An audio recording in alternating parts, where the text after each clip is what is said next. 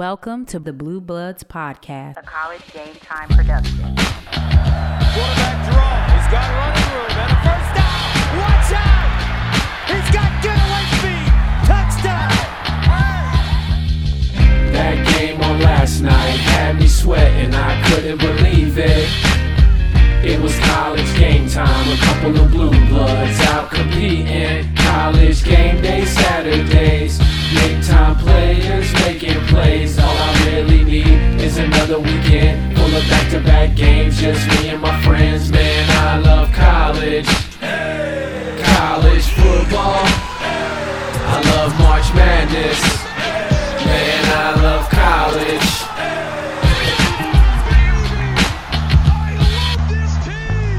Finally, the Blue Bloods have come back to your radio station or your YouTube channel. And if you only knew the technical difficulties we've been troubleshooting for the last 30 minutes. And here's what's wild, B. Holmes. All it took was for me to restart my computer. It was all me. It was all mine. I tried everything. Spent 30 minutes trying to figure this out, and I was getting ready to record it on my freaking AirPods, and then it finally worked. So I'm a little amped up as we start this episode 45, 5 episodes away from the magic number 50. And the magic number 50. Which might be like which might be playoff time by the time it might, 50. Yeah, might be playoff time. We were thinking it would be championship weekend. It would but have been if it wasn't for the hurricane. Yeah, hurricane, and then we missed last week because of me. And so, anyways, we are back. Just know we're always going to come back. If we miss a week, we will be back. And the thing is, well, let me start here. Before we get into college football, I have to plug a little college hoops. I always bring up that college hoops in November is underrated. Nobody cares about college basketball till March. That's why we've learned over last season, in the first year of the Blue Bloods podcast, we sort of reserve our basketball content for our special edition March Madness episodes in the month of March. But I am going to say the Maui Invitational is happening right now. It's like a pillar of college basketball. It happens every week of Thanksgiving. Yep. Obviously, I have some vested interest this year because Arkansas is in it. They just absolutely demolished Louisville Monday afternoon. And then Tuesday night, they'll be playing Creighton. And here's all I'm going to say. I feel so good about this Arkansas team. I cannot remember the last time I've been this excited with the combination of young talent, like NBA first-round draft talent, combined with guys who have been playing college basketball for multiple years. But I'm going to say this. Creighton might dog walk us, okay? And if that happens, it will not change how I feel about this Arkansas basketball team and what I believe they're going to be in March. Couple reasons why. Yeah. The main one being we're a very young team. Very, very, very young team. Still learning. In fact, it might be good for us to get it handed to us against Creighton. Creighton is a very good team. They are also a top 10 basketball team. This will be a top 10 college hoops matchup. If you're listening on Tuesday, it's happening 7 p.m. tonight, Central Time. But the Creighton also has a very seasoned team. They play really well together. They've all been playing for multiple years together. Arkansas right now is still kind of figuring out who they are. Athletically and talent-wise, I take Arkansas head and shoulders. But as far as right now, who has the better team? Creighton might have the better team just because of their seniority and things of that nature. But it's like Calipari used to say, because this would happen a lot of times with his Kentucky teams. They'd lose early in the season, but man, when you got talent, I'll take figuring out how to coach talent over the other option. Absolutely. Anyways, I put that little disclaimer out there. I'm still excited about this game. I mean, my team is in a top 10 game early in the season. It's fun.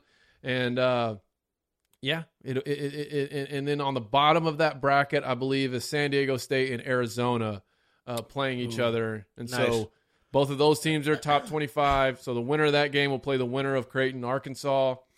I'm going to go ahead and say I think the winner of Arkansas Creighton will probably win this tournament.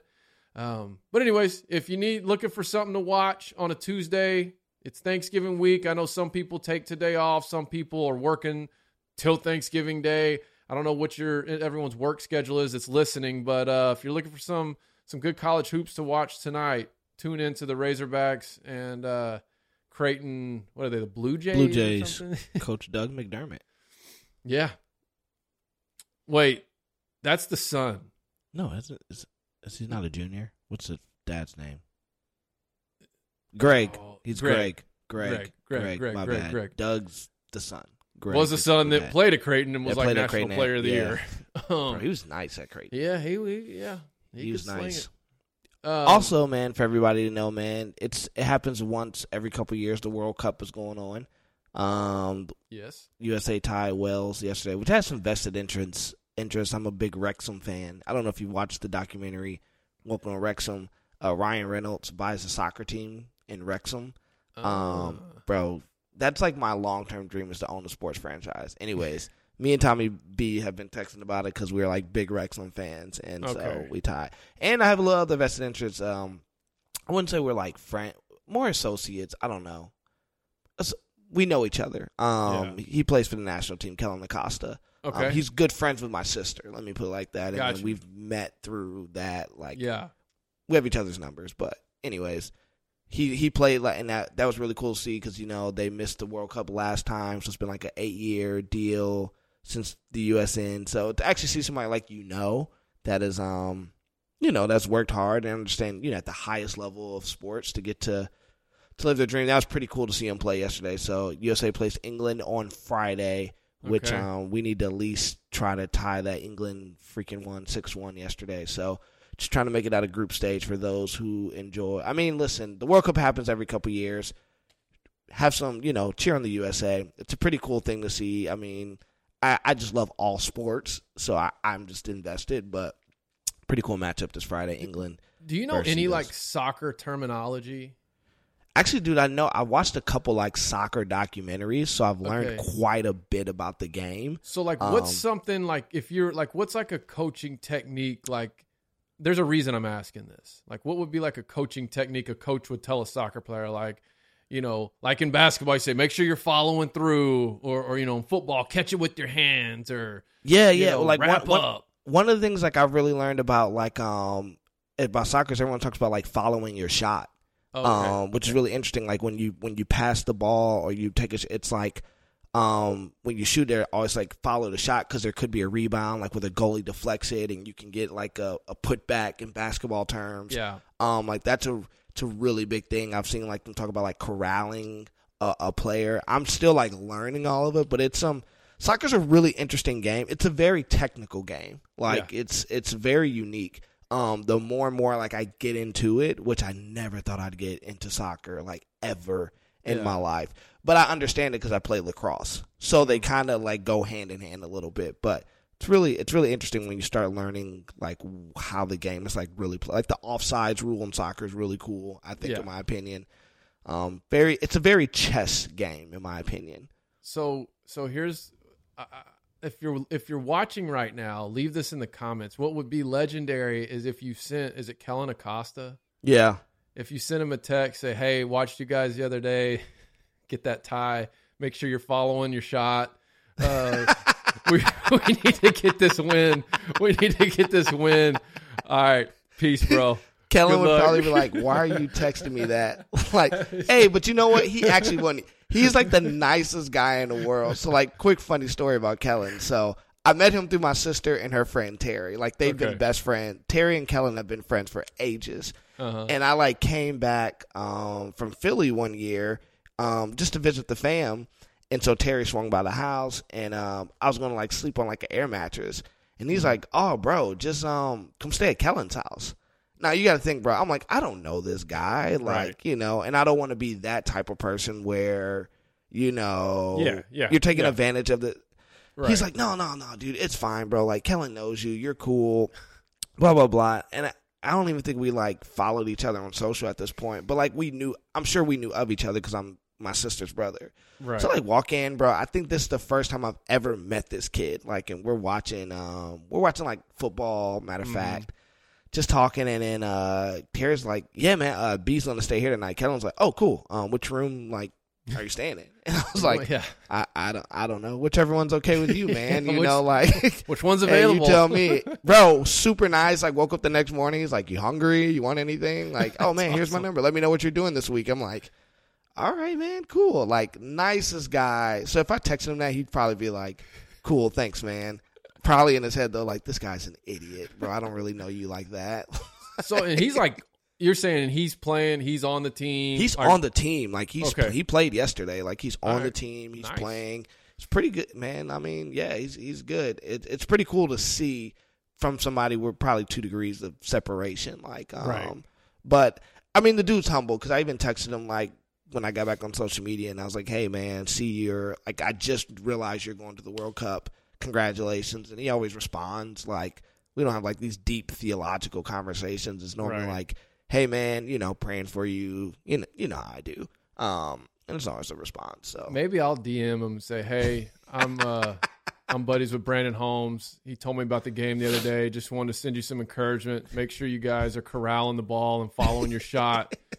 Your country's dependent on you. Something like that. Screenshot it. He made a big-time soccer IQ play, though. Okay. Like, big time. So the goalie, for whatever reason, came out like 30 yards to deflect the ball. Wales' best player was following the ball, and Kellen literally, like, grabs him to slam him down. He knew he would get a yellow card out of it. Grabs to slam him down because if the guy got his foot on the ball, he would have scored because there was nobody in it. It's kind of like taking the pass interference instead of giving up the touchdown type deal. Perfect analogy. Yeah. Perfect analogy. Yeah, man. Yeah. So, I don't know. Anyways, I was not expecting to go that far into the World Cup. Well, I mean, it's a big deal, though, because, It like, is. I personally don't follow soccer. Yeah. Like, if USA, like, I'll support my country. So, like, Right, if the USA is, like, rolling, I'm like, let's go. And then maybe if it's a big game, I'll put it on. But, like, I just, you know, if my daughter's not playing, I'm not going to watch soccer. Now, what I will say is that there are some correlations to basketball, right? As far as the fast break, 3-on-2, some different things from that standpoint. There's just not as much scoring. And so I respect the guys, like the conditioning and the shape those guys are in. I'm just not as entertained. In fact, I had a buddy of mine yesterday was like, you following the World Cup? I was like, no. Not really. I'm sorry. Like, I mean, I know I probably should. I support our team. Yeah. You know, but like for example, this conversation right here, I'll usually hear enough as the stuff unfolds. Yeah. Now I'll probably tune in just to watch the guy you were just talking about because now I feel like there's at least a connection there. But hey, he's a Frisco kid too, man. Homegrown. Is he really? Did he go to school? Like he went to Liberty, then came through FC Dallas's system.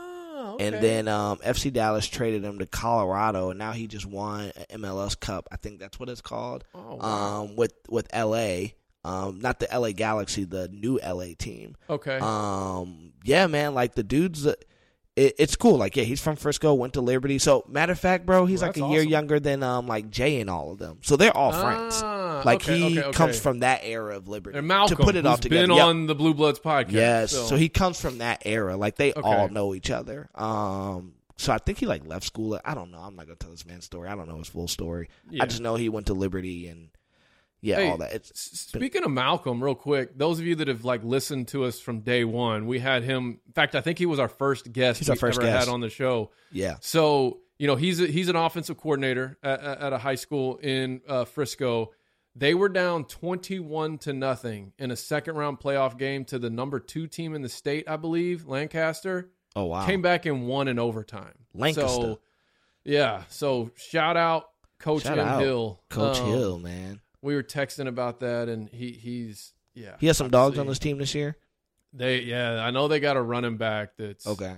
Like, it's just crazy how much talent everybody. Frisco has now. Like, it's ridiculous. Yeah, dude. It's a talent factory, man. Who would have thought?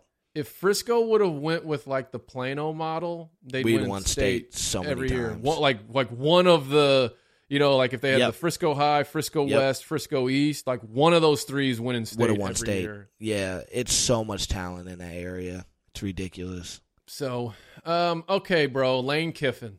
We're coming right out of the gates with Lane Kiffin. I asked Tommy Brooker, one of our day one listeners, supporters, longtime friend of yours. He's becoming a friend of mine through this podcast and social media. Wait, you got to get it right. Tommy's actually technically a booster now. Oh, there you go. Okay. Tommy's a booster now at Ole Miss. So he so told me to Ole make sure Miss, we give him his credit. He's a booster now. So an Ole Miss booster, friend of the program, and a supporter of the Blue Bloods podcast and friend of the Blue Bloods podcast. Absolutely. I asked him for his coaching hot board, and his response was, wait, is Mike McCarthy leaving Dallas, leaving the Cowboys, getting fired? So I'm wondering if maybe he's still not in denial. I think he knows Kiffin's gone, but I think he wants to let it play out. Yeah. Let's get past Mississippi State. But, dude, he is gone. He's gone. Well, Tommy either DM'd me. I don't know. We DM and text all the time. He knows Kiffin's out. Like, he just knows I think he's just waiting for the official announcement that it's coming out. Lane's interesting. I don't know if you saw his, Twitter banter yesterday. Yes.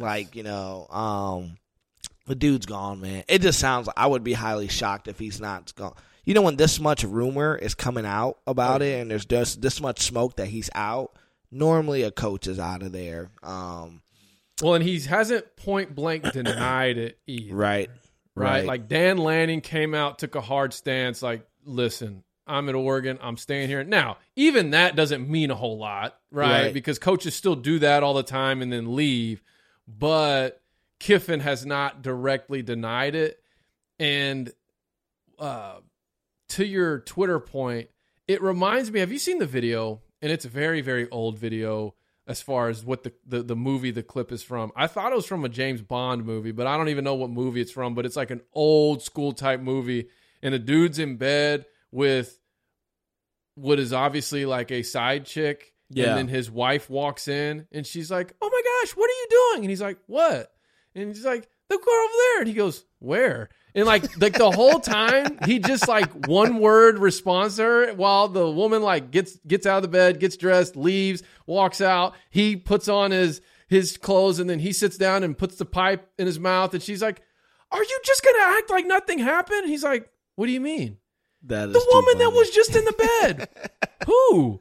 She was just here. Where? And he keeps, anyways, so it's kind of gone viral on a reel on one of the social media pages. I'm like, that's Lane Kiffin right now. You know, it's like he's toying with the media. With the media. Dude, I'll give it to him though. He is the just an A1 troll social media. I love it. I mean, did you see how he put the fake press release of the guy that from the news station? I thought that was genius. So, but I feel like I mentioned this several weeks ago when this job came open. I thought this might be one Kiffin has his eyes on. Yeah. I have a buddy who's really it's an Arkansas buddy of mine who really he thinks Kiffin's waiting on the Bama job, and I'm like, Tommy said the same thing. Really? Tommy said the same thing. He said the same thing about the Bama job, which if it wasn't Auburn, yeah, you can't take Auburn if you're waiting on the Bama job. Yeah, but I think Auburn gives him everything Bama essentially would have gave him without the Nick Saban shadow. Right. And as we've talked about before, man, with Auburn, you just, because of how the boosters work and the politics of that job, you almost have to have a don't care attitude as Lane has, which I love about Lane Kiffin, man. Lane Kiffin's going to do Lane Kiffin. He probably could care less what you think, what you say. And the dude's a flat-out winner, man. I mean, somebody tweeted this the other day. They were like, because what is he, 47? They're like, what a coaching career he's had. He's been the head coach at USC, Tennessee, the Raiders, Ole Miss, FIU, OC at Alabama. This dude has had a better coaching career than some dudes that have been coaching 40 years. It's incredible. And I'm interested to see, I'm pretty sure he's going to take this Auburn gig. And I think that is going to be very interesting for the SEC. I'm loving it. It's exciting. I only wish this, though. I wish Auburn was on the other side of the conference at this point. But that's all going to change anyways because of potting, because of OU. They may even just go one super conference. I've which I'm recently fine read, with. I'm completely okay with. I don't know if I'm okay with that, because I feel like Arkansas will just get to play Alabama, LSU, Georgia, and then they'll rotate Florida, Tennessee, and whoever else is better every year. Yeah. Excuse me. But I like the pod idea where Arkansas was in there with Texas, OU, and A&M. That's a good pod for y'all. I mean, depending on the year, right? Some years it could be bad, but I agree with you, though, from a recruiting standpoint and knowing year to year. But here's my question with this Lane Kiffin situation, because I kind of want to go back a couple years when he was hired, right? So the backstory on this was he had a handshake deal in place with Arkansas. Our AD even like put kind of a cryptic tweet out of sort of implying like, yes, this is happening. Because they plane tracked his plane to where is FAU? Where's Florida Atlantic? It's in it's not, is it Coral Gables? No. Yeah, is that which one is in Miami? Is that FAU? It's near Miami. I just can't remember. Boca Raton. Raton. Yeah. It's in Boca. So it's there, and anyways, and instead of like the AD just ignoring all these Arkansas fans doing that, he kind of put like this tweet up of like this plane coming together. Like it kind of implied, and then it starts leaking like, okay, there's a handshake deal in place. Well, then Jimmy Sexton does what he does. He got, more money out of Ole Miss because Ole Miss ended up firing Matt Luke over the, I might be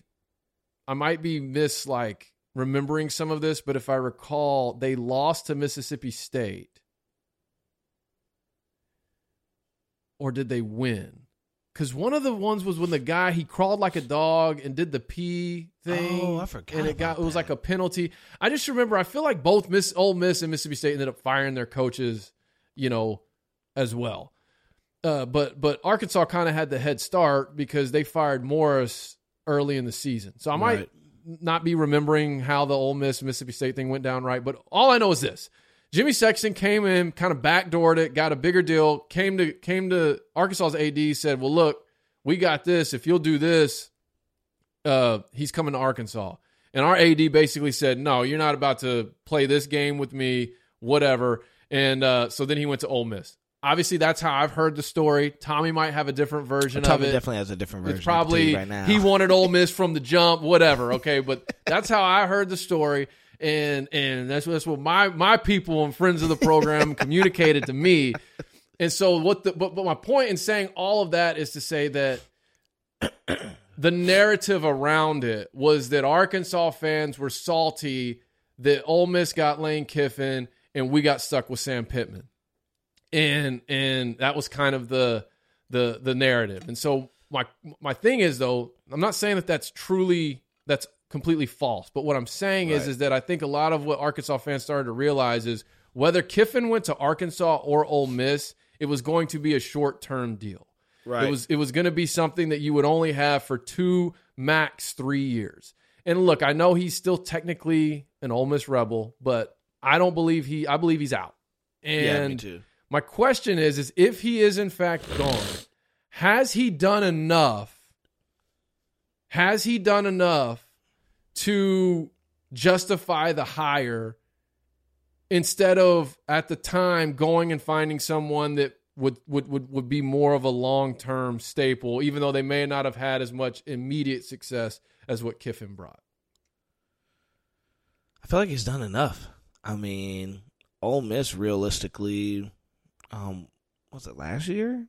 Yeah. I mean, if they beat Bama last year, we're having a whole probably different conversation about Ole Miss. Yeah, it feels like this probably is the most, I will say this, in my personal opinion, from the outsider. Obviously, everybody here knows, if you've been listening for a while, I'm a Big Ten guy. Mm-hmm.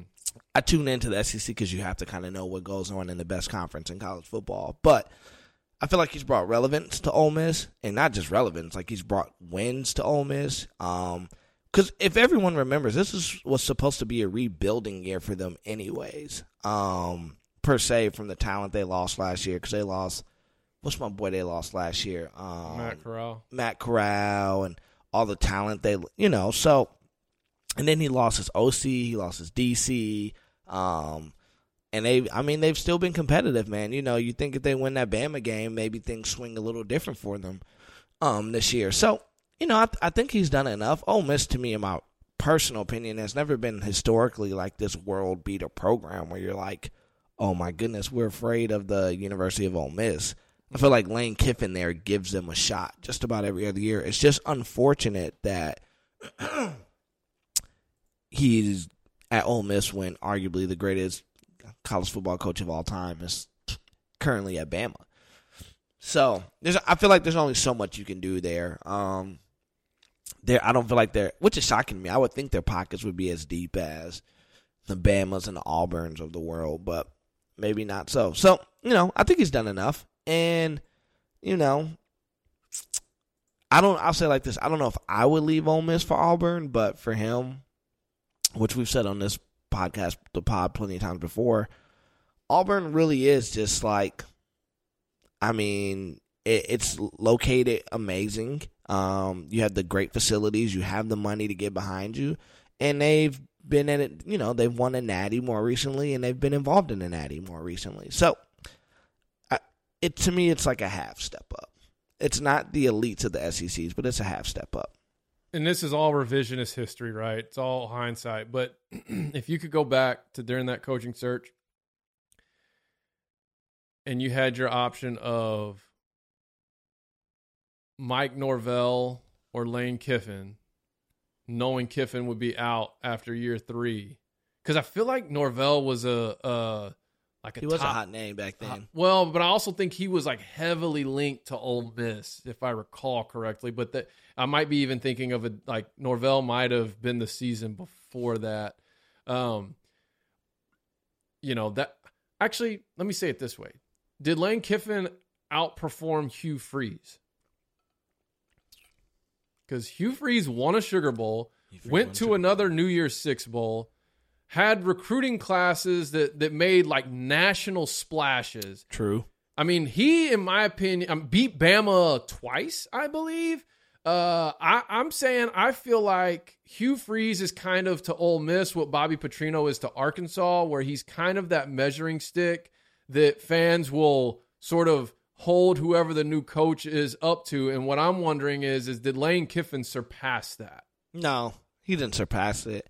But I think he did enough that you didn't feel like, you didn't think about it, you know. I think his personality definitely helps. And then I think his offense helps, man. It's electric. It's high scoring. It's going to put points on the board. I don't think he surpassed Hugh Freeze, but I think he did enough that no one's like, we lost in the coaching sweepstakes. I think they're like, oh, cool, we got Lane Kiffin. This is. Yeah. Now, I think some Ole Miss fans thought, great, we got Lane because of what he was able to, you know, we remember the fast turnaround he did at Tennessee. Mm-hmm. I think, and we know the offensive genius that he is. I feel like some people at Ole Miss were like, we're going to win a natty. It's going to happen. I never thought that, but I did think the guy could get him, you know, to a New Year's Six Bowl and do the occasional upset of Bama, which we didn't see. So, but also, Bama probably just had the greatest quarterback they've ever had in the last, decade. And that says a lot because they did have Jalen Hurts and Tua, and Bryce Young is just the dude is that dude. So he was also 1-2, failed 2-point conversion from being 0-3 against the Razorbacks. I just want to throw that out there. That is also true. So, but Hugh Freeze didn't fare much better anyways. We were always just a thorn in their side. It was kind of our worst era of football, or one of them. And anyways, I guess I bring that up too because I think if Hugh Freeze had not had what happened with his whole situation, he'd still be coaching at Ole Miss. Absolutely. He wouldn't be I think that's like where he wanted to be. That was his destination job. And I think with Kiffin, you were only like kidding yourself if you thought, oh, he's coming to Ole Miss because this is a destination job for him. And I would say the same thing if he had taken the Arkansas job. Like he wasn't, he was not taking either of those jobs with the mindset of this is where I'm going to plant my roots and establish. For the next 10 years, yeah. It's like, no, I'm going to go where I think I can have the quickest success so that I can get.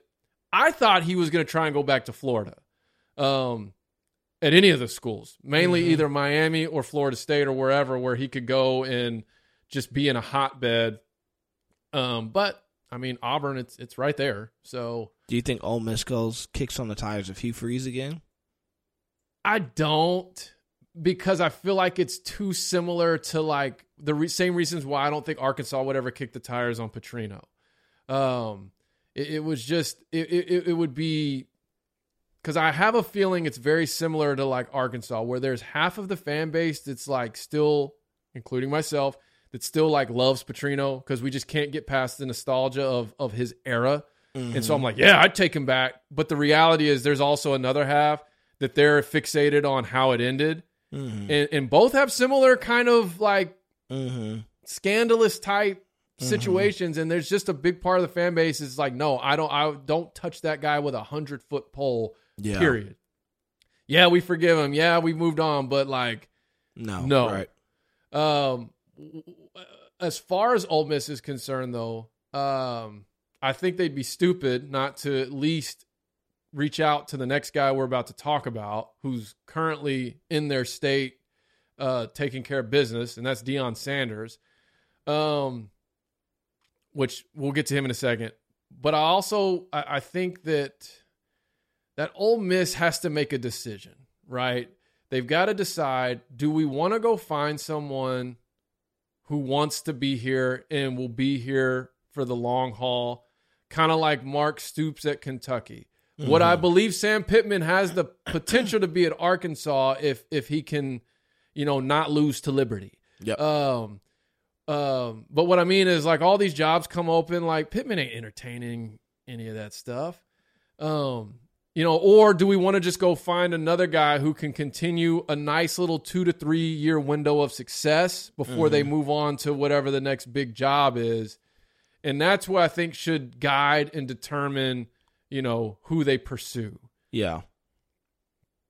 I just don't know who that is right now. I don't know either. I have no clue. You know what I mean? Like, I don't. I know the dude at Coastal Carolina is like a big, hot, up-and-coming name that is strongly being linked to Georgia Tech. But you have to think that if a job like Ole Miss comes open, it's going to attract the eyes of whoever was looking at a job like Georgia Tech or Colorado. Mm-hmm. You know what I mean? Like, absolutely. Okay, Georgia Tech, Colorado are open. This is who we're after. Oh, wait, Ole Miss is open? And I guess Nebraska's another one. It's just that time, baby. The dominoes start falling. Here it is. Coaching carousel is more exciting than bowl season. Yeah, absolutely. Well, I felt like there was another guy I was thinking of that I thought was an alum, but it wasn't. I was thinking of Joe Judge, but he's Mississippi State, the former Giants coach. Oh yeah. So it'll be interesting to see what they do. You think about guys like Lebby and Briles. Like, would they be considered for that? They're both Lane Kiffin. Part of his coaching tree. I don't know. It'll be interesting. It'll be real interesting. Well, let's get to. Go ahead. I was going to say, moving on to the next guy, Coach Prime, who's been linked to, I feel like, every offseason job opening. Recently, reports have come out on Twitter that he's considering the USF job and I forget Colorado. Which, when you texted that to me, I said, makes sense. I think it goes down to this one thing that we've consistently asked when it comes to Prime. Can Shedeur play quarterback there? Now, yep. I think South Florida, here's why, would be a greater fit. It's in Tampa, which is literally an hour and 15 minutes away from Fort Myers, where Deion is from. And I live in the Southwest Florida area. I live right across the bridge from where Deion's from. Deion is still the man in this part of the country. He is the GOAT in Southwest Florida. Like, Prime is people still talk about him like he played in high school yesterday. The man has had a full career at this point. Mm-hmm. To me, I think USF would be a better field. And I put it to you like this because I got to be a chaplain for a local high school, and the coach has been there for 3-4 decades, man. He's been there for a while. And he was like, yeah, man, I remember I coached against Deion in high school. And, the respect that he just had for him. the love that these people down here have for Coach Prime, I'm telling you right now, if he took a USF job, the way he could get so many, and we already saw what he could do at Jackson State. He got the number 1 overall recruit in the country to come to a HBCU. Right. So you think he can't get these kids to come to USF? Mm-hmm. Like, you think, and Southwest Florida, man, is a big hotbed of talent. Like, there's a lot of talent down here. And the legend of Deion looms true, man. Like, these kids down here, like, they know about Prime. It's not like some legend, like, it's not like if you grew up in Detroit and it's like you hear about the legend of Chris Webber and who he was in high school basketball. Like, you know, you hear the story. No. Like, he's touchable. He's, I know Deion. Yes. I think USF would be the best fit for him if he's going to make the leap up to FBS. You go to USF, man. I think Shedeur can play here. Obviously, we know Travis Hunter can play anywhere he wants to play. We know Shiloh can play because he was an SEC caliber recruit coming out of high school that actually got burned at South Carolina. So I think those are kind of really his like 3 main priorities, which I think Shedeur is priority number 1. Where can he go? Where can I feel like he can actually play? And we know he wants to get his kids to the league. Like, he could come to this conference and potentially work himself into being a draft pick. So I think that's going to be that would be the best fit. I don't know about Colorado. I know about South Florida. He would crush it down here. Well, I agree with everything you're saying. Obviously, like, South Florida makes the most sense on paper. It makes the most sense from a just recruiting standpoint, from the potential to build a program as far as the family connection with his son or sons and, you know, his top recruit. And if you remember, Shedeur coming out of high school was committed to Florida Atlantic. He was going to go play for Willie Taggart, yeah. And then obviously Deion took the Jackson State job and flipped that. But so, yeah, I mean, I think that is obviously the one that makes the most sense. But, man, I don't know why I am so intrigued by this concept or thought of Deion at Colorado. That would be interesting. And there's a couple of things that I think also would align in his favor in that scenario. The first one being, with this new expansion talk that could happen sooner than later, the Pac-12 still gets an automatic bid. Right. This would also be a Pac-12 without USC, and we'll talk about them and what Lincoln Riley's doing out there. Possibly without UCLA. Mm-hmm. It's still looking like they're for sure headed to the Big Ten, but there's also been a little bit of like holdups on that one here lately. At least according to Pac-12 Radio, which I don't know why I've been listening to that on Sirius XM, but I have been. And then, you know, obviously like Oregon and Washington, there's been some sort of smoke around them going to the Big 12 or whatever. My point is Deion could go to Colorado. Like, he literally could go anywhere in the country and immediately become a top recruiter. But I think what he's shown at Jackson State is that he's not just a recruiter. Like, the dude is a program builder. Yep. And if he had the resources, I'm just trying to think of like the analysts and the like all that type of stuff that he would attract. Like, not just his staff, but all the extra stuff that like the Kirby Smarts have, the Nick Sabans have, that make their program so dominant and efficient in all aspects. Like, he would have all that. I mean, right now he's got Mike Zimmer as an analyst at Jackson State. I mean, this is one of the sharpest defensive minds ever in not college football, in professional football. Right. So I don't know why, but like with Colorado, I feel like that's a program that when I was growing up as a child, they were a dominant program. Back like early on, like they won a national championship. And then they followed up winning a national championship with the era where they had Rashawn Salam and Cordell Stewart. Those of you that are old enough to remember those two dudes. God. And was it Bryant Westbrook. I remember Charles Johnson was one of the receivers, and the other one was Westbrook. It was either Michael Westbrook. Yeah, because Bryant Westbrook was the Philadelphia Eagle. Either way, they had, in year in and year out, they had a very good football team, that was competitive for a national title. And I don't know, there's some nostalgia there that I'm very intrigued by him going to Colorado, even though when you look USF Colorado, like, well, South Florida is the move. That's the move. That's the one that makes sense.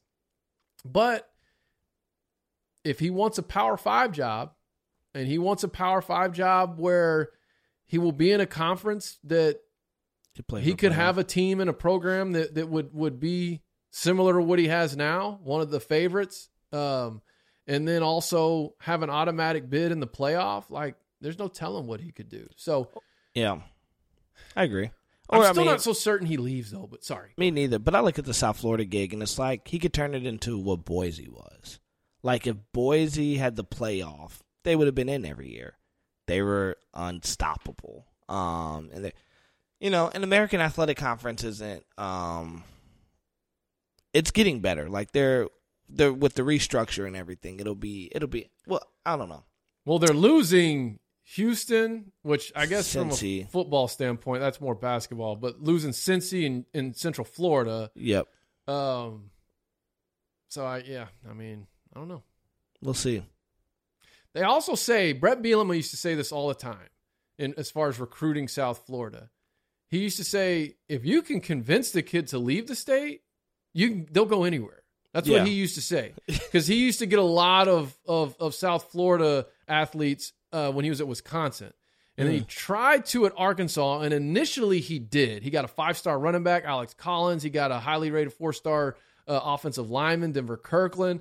But that's what he always said. He's like, recruiting South Florida, like, if you can convince them to leave it's hard. The state, like, if you can convince them to do that, like, they'll go anywhere. Like, they'll go to Wisconsin, they'll go to Michigan, they'll go to Colorado, they'll go to Nebraska. And when I say that, I'm talking about the state, like the geographic location, not necessarily the university. Right. And it's true because, like, it's funny because I talk to a lot of kids here that just never leave the state. Mm-hmm. They love Florida. Like, Michigan had a kid up from 2 cities over, Dunbar, Sean Russ. I know his cousin. They had him up this weekend. And, their whole pitch is like, yo, if you want to go to the league, you might get drafted into a place like the NFC North. Like, you're going to play in cold weather but these Florida kids love Florida. Like, they just have this idea, which I was talking to a kid this past week. I was like, you ever want to leave Florida? He's like, why? Everyone comes here to vacation. Why would I leave this place? And I'm like, fair. I mean, there's bigger places in the world, but I also understand your reasoning. Like, Florida kids love Florida, man. Like, so I think he could do amazing here. I think I believe if Dion took the USF job, he would do exactly what we think Cristobal's going to do. Dion will build a freaking fence around South Florida. Mm-hmm. It'll be really hard to come poach any kid that's worth having out of his own backyard. And the thing is, right, so they play at Raymond James Stadium, the Buccaneers field. Mm-hmm. Would it be a deal where, hey, we'll just fill this stadium up, which is hard to do when you're in a place where there's, like, you're competing. In theory, you're kind of competing with, like, the other shows in town, right? Yep. Whereas Boulder, Colorado, that's all the show that's in town, man. I've been there before. That's it. And it's pretty beautiful. It is. I say so myself. I went and saw the Walking Dead and that the Grateful Dead in that the concert in that stadium. It is beautiful. The mountains behind it. It's a cool vibe, man. Boulder's nice.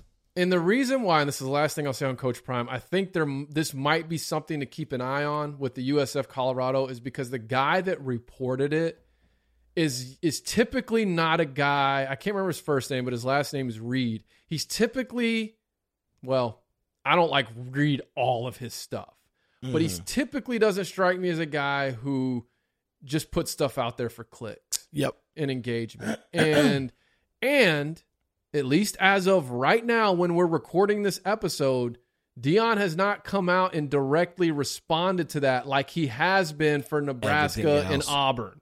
And and everything else up to this point. So I don't think Deion is in direct contact with anybody, but I could see a scenario. I could see a situation where it is his people feeling out each one, and it's something to monitor. So, okay. For time's sake, we got to get to the game. So I want you to just go. I mean, where are you at right now on Tuesday morning? What? 4 days out from 4 days. The game. I've been back and forth. I actually have just committed to not read any more think pieces about the game because everyone's going to say the exact same thing. I listened to the Harbaugh press conference yesterday. He's pretty mum. I mean, he's typical Harbaugh right now of, we're blessed to have this opportunity, yada, yada, yada, yada. And I'm back and forth on some things. Here's where I'm at. The Ohio State that I've watched the last couple weeks, I'm not thoroughly impressed with. I'm just not. I'm not thoroughly impressed with. They've, they played tight against Penn State. If that defensive end doesn't have the game of his life, maybe that's a different outcome. We saw them play Northwestern tight. Everyone wants to blame it on 30-mile-an-hour winds. No one was, right. Hey, and if you only put up 14 points in 30-mile-per-hour winds, I'm like, well, Michigan just put up 19 points in 30-mile-per-hour winds. So, okay. Then we saw them play tight again, which you remember I was like, if there's a team that can beat them, it's Maryland. Yeah. I kept saying that because why? They could throw the football and they could run the football. And yes. And Maryland choked that game. I believe I feel like their play calling got weird towards the end. Anyways, but then when you look at Michigan, we kind of got hit with the injury bug. Our workhorse, Blake Corum, we don't know what's going on. I think it's a sprain. I think it's either a bone bruise or a sprained MCL. I think it's one of the two, which he could play on both. It's just going to be painful. He's going to have to drug himself up. And then we sat like 7 starters the last couple weeks. Definitely last week against Illinois, 7 of our guys didn't go. Then when Blake went down, that's 8. So everyone's trying to get healthy for this game. This is where I'm at with the game right now. I've been checking the weather, though, because to me, this plays a big, big role into it. It's supposed to be about 20 degrees, and there's precipitation, whether rain or snow. If we know if it's going that route, that, in my opinion, favors Michigan. Blake's going to go. I don't expect him to sit. Now, how healthy he's going to be, I don't know. But he's going to go. Donovan Edwards is going to go.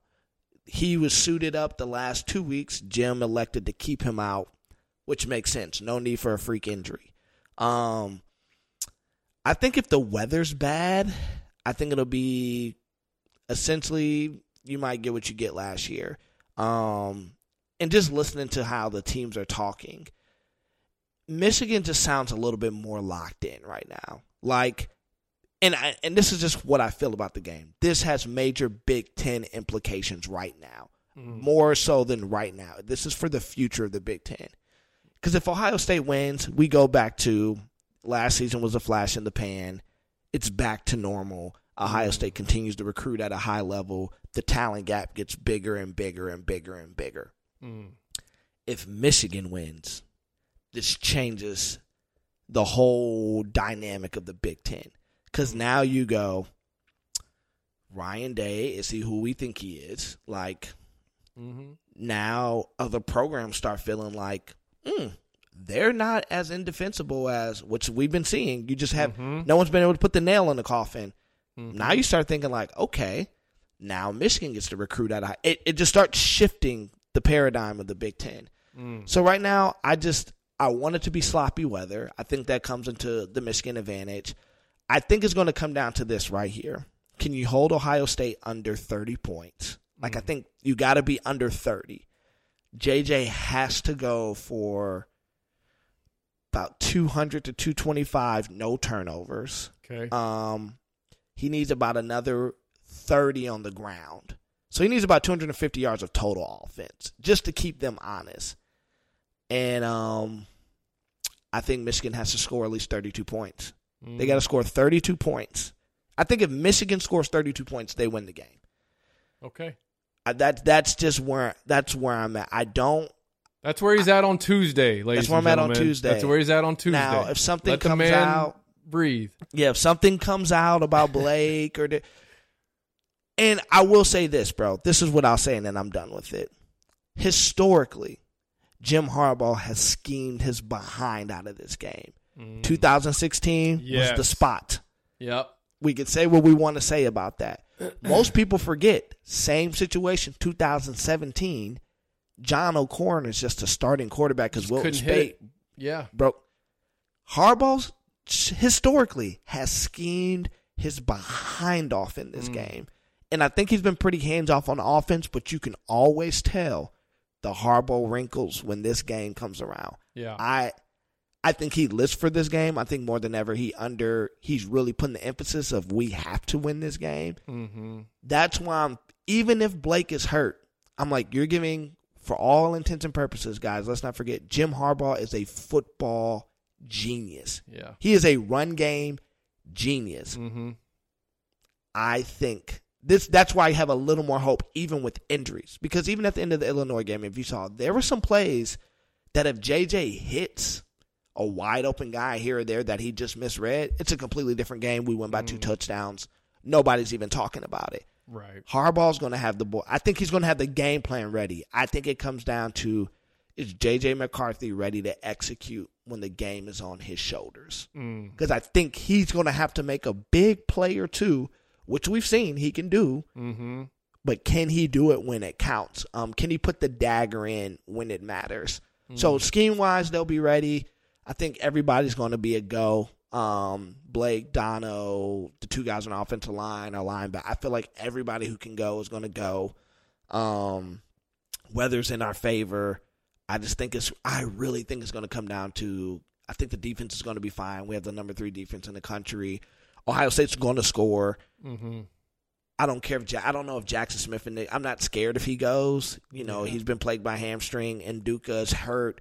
I think they're going to bracket coverage Marvin Harrison. You just know he's going to get his catches. He's going to get his plays. You have to live with that. I think if you shut down the run game, which is possible, I think it's going to come down to JJ making a play or two. At the end of the day, that's what I feel. 32 points. Well, 32 the thing is, this game has like massive domino effects on how the college football season is going to play out, how the college football playoff is going to shape out. And due to the fact we had so many technical difficulties just beginning to record this episode, I'm on a time constraint. So and we were pretty much done with all of our stuff anyways. The other thing I wanted to say was that USC is now, I believe, in a control their own destiny into the CFP if they take care of business against Notre Dame and then they win their conference championship, which that's still even up in the air. It's crazy because it could be Oregon, could be Utah, it could be Washington. Washington is still in the hunt, which is a team you predicted as your dark horse this season. But that would be finishing the season with 3 top 25 wins. They still might need LSU to lose to Georgia, but that's not like a huge ask, or TCU to lose. But I still think that if TCU wins out, Michigan, Ohio State win out, Georgia wins out, it's going to be my dream scenario at this point, which would be Kirby versus Lincoln, round 1, or in CFP 1 versus 4, Michigan versus TCU on the other side. That would be the dream. So 1 minute, what would your dream be? Or is that, are you kind of in the same boat with that? I'm in that. And the only thing I'm worried about, I read this yesterday, was if Ohio State loses, the committee might try to find a way to sneak them in. I don't think they can now. If TCU wins out. If TCU wins. So they're hoping TCU, so yeah, my dream scenario is exactly your dream scenario. Okay. I'm just worried about what the committee's going to do. Obviously, they love Ohio State. They'll justify anything they want. That'd be my only fear.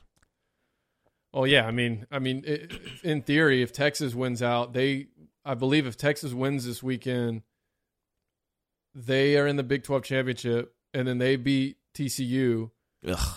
I mean, if there's any team that's going to get in the CFP 3 losses, it's going to be. I'm just kidding. They'd love to put them in the Sugar Bowl. I mean, there'd be a 4-loss team in the Sugar Bowl. But yeah. So let's. I mean, other than that, week, y'all.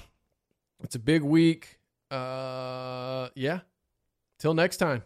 Till next time, everyone, make sure you pray for Blake Corum. Pray for Blake Corum. In Jesus' name. College. Amen.